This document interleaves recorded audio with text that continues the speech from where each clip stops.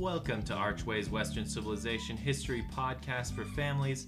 In our podcast, we look for the best of the West and discuss the stories, events, themes, and people that made the West different than the rest. Recently, we've been talking about the role Judaism played in establishing the foundations of Western civilization.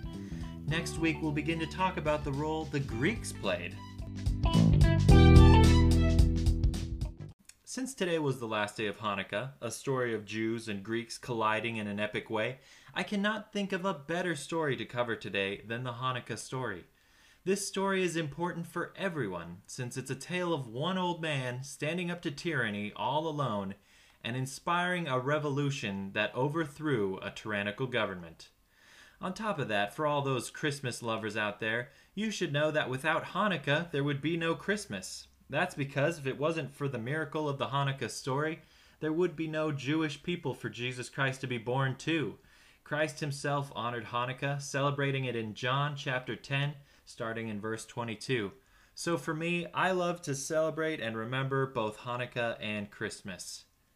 Now, the Hanukkah story begins in December, either 168 or 167 BC, back when the Seleucid Empire, a fragment of Alexander the Great's empire, ruled the land of Israel. At this point, tensions between the Greeks and the Jews were already high.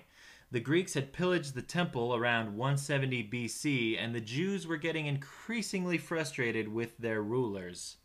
Now, I am not an expert in this time period, so I have brought onto the show a doctor from Cat Tech who is. Now, welcome to the show, Doctor. What was your PhD in? Calculatus eliminatus. Now, let's move on. Every Jew down in Jerusalem liked the Lord Adonai a lot, but King Antiochus Epiphanes, who lived just north of Jerusalem, did not. Antiochus hated the Lord and the whole Jewish religion. Now, please don't ask why. No one quite knows the reason. It could be he thought being the Jews' god was Dionysius's right. It could be, perhaps, he wanted to prove the Seleucid Empire's might. But I think that the most likely reason of all may have been that his bank account was 2 sizes too small. Whatever the reason, for culture or control, he stood there on the 25th of Kislev, hating the Jews, staring down from his fortress Acre with a sour, grinchy frown at the warm lamplit windows below in their town. For he knew every Jew down in Jerusalem of the east was busy now preparing a Shabbat feast. "And they're reading the Torah," he snarled with a sneer, "and circumcising their boys without any fear." Then he growled with his Seleucid fingers nervously tapping, "I must find some way to stop Judaism from happening." Then Antiochus got an idea, an awful idea. He got a wonderful, awful idea. "I know just what to do," the king laughed, feeling giddy, as he grabbed a statue of Zeus and picked up a piggy. And he chuckled and clucked, "What a great Greco trick! With Zeus's statue and this pig, they'll worship my way or be thrown in the brig." Antiochus loaded some bags. With his pretext the phoniest, he sent a ramshackle phalanx headed by General Apollonius. Then he said, "Giddy up!" and the army started down toward the homes where the Jews lay a-snooze in their town. They slunk to the temple. They took the Jews' Sabbath feast. He took the Jews' scriptures. He took the kosher beasts. He placed the pig on the temple altar with glee. "And now," grinned Antiochus, "the Jews will worship with me." All right, Dr. Cat, you reprobate trope. You've killed the joke, and now it's time to elope. I apologize, listener. That cat always takes things too far. Anyway, to finish the story, Antiochus IV, he issued a decree that the Jewish Sabbath and festivals were hereby banned. Burnt offerings to the Lord were also banned, and the law of Moses was not to be read or followed. Boys were no longer allowed to be circumcised. Anyone who violated these new laws would be killed. And yes, as that cat mentioned, Antiochus had his men commit this abomination of desolation, prophesied by the prophet Daniel, where they profaned the holy temple by sacrificing swine and other unclean animals to their pagan gods in the Holy of Holies. Now, many of the Jews in Jerusalem gladly adopted Antiochus's edict, and Antiochus felt pretty emboldened to send officers to enforce the laws across the province. Many of the Jews in the countryside were killed because they refused to eat the unclean food offered to them by Antiochus's officers. But still, many Jews decided to stay silent or simply give in. It was in those days when the king's officers came to the town of Modin to offer sacrifice. Now the town gathered, and the officers spoke to the priest of the town, a father of 5 named Mattathias. "You are a leader, honored and great in this town," the king's officer said. "You're supported by your sons and brothers. Now, be the first to come and do what the king commands, as all the Gentiles and the people of Judah and all those that are left in Jerusalem have done. Then you and your sons will be numbered among the friends of the king, and you and your sons will be honored with silver and gold and many gifts." Now, Mattathias humbly rejected this kind offer.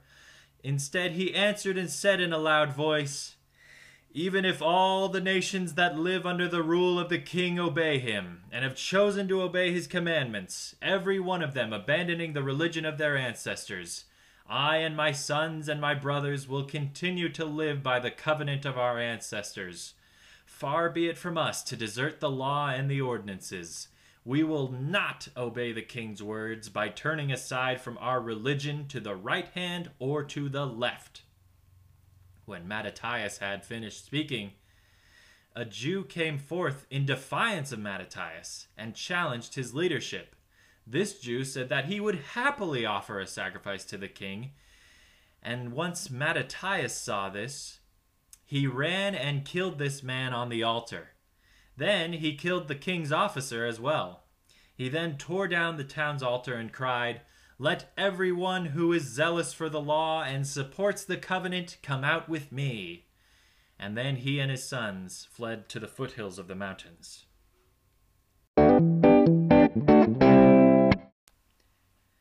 Our story picks up 3 years later. By this point, Mattathias had died, and his son Judah had taken over the reins of the rebellion. Judah, now called Judah the Hammer, or in Hebrew, Yehudah ha-Maccabee, had successfully led the rebellion to many victories. He had defeated General Apollonius and the royal troops. He now wielded Apollonius's sword, which he had taken from the dead Apollonius. He had also successfully led a surprise attack at Beth Horon. He had splintered his enemies at Emmaus, and he had recently repulsed the Greeks at Beth Sur. Now, with the capital lands vacated, the path was clear to retake Jerusalem. Upon arriving at Jerusalem, Judah immediately wanted to rededicate the temple, and so he had his men remove all of the Greek idols and all of the unclean animals. They destroyed all of the profanities that the Greeks had done to the temple. They purified the temple and began to make sacrifices to the Lord once again. Now, a key part of rededicating the temple is to reignite God's eternal flame as represented by the menorah. But to Judah's dismay, he could only relight the flame for 1 day because the Greeks had defiled all of the lamp oil in the temple. And when Judah's men had searched, they had only found 1 cruse of oil, which lay with the seal of the high priest. It only contained enough oil to feed the lamps for 1 day. But, as the Talmud tells us, a miracle was wrought therein, and they lit the lamp for 8 days. After the 8th day, Judah's men were able to acquire newly pressed olive oil and bring it to the temple to keep the menorah lit. And the rest is history. History that you'll have to explore on your own. But that's all we have for today. I love this story because it is a story of how a dad stood up to a tyrant and defended his beliefs. And he didn't just defend his beliefs, he honored his ancestors, he preserved religious freedom for his kids, And because of Mattathias' bold example, his children were able to preserve Judaism along with all of their sacred records, their scrolls, and their customs. Mattathias' family were honored by Israel, and they became the royal family of Judea. Some of their descendants even made their way into the New Testament story when they got tied in with that Herodian dynasty.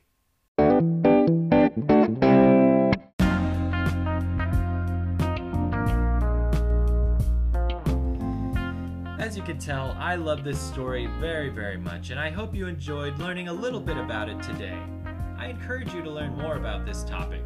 I recommend checking out the 2 books of Maccabees, reading Hermann Wouk's synopsis of Hanukkah in his book, This Is My God, checking out the Carta Bible Atlas so that you can see some of these battles and the troop forces that Judah the Hammer led against the Greeks. I also encourage you to check out Rabbi Yaakov Wolbe's Jewish History podcast. And of course, I recommend you guys check out The Grinch Who Stole Christmas, which was, of course, the inspiration for The Cat in the Hat, giving that wonderful story about Antiochus IV and his hate for the Jews in Jerusalem. Thank you very much for listening, and I wish you all a happy Hanukkah and, of course, a very, very Merry Christmas. We will hear from you next week.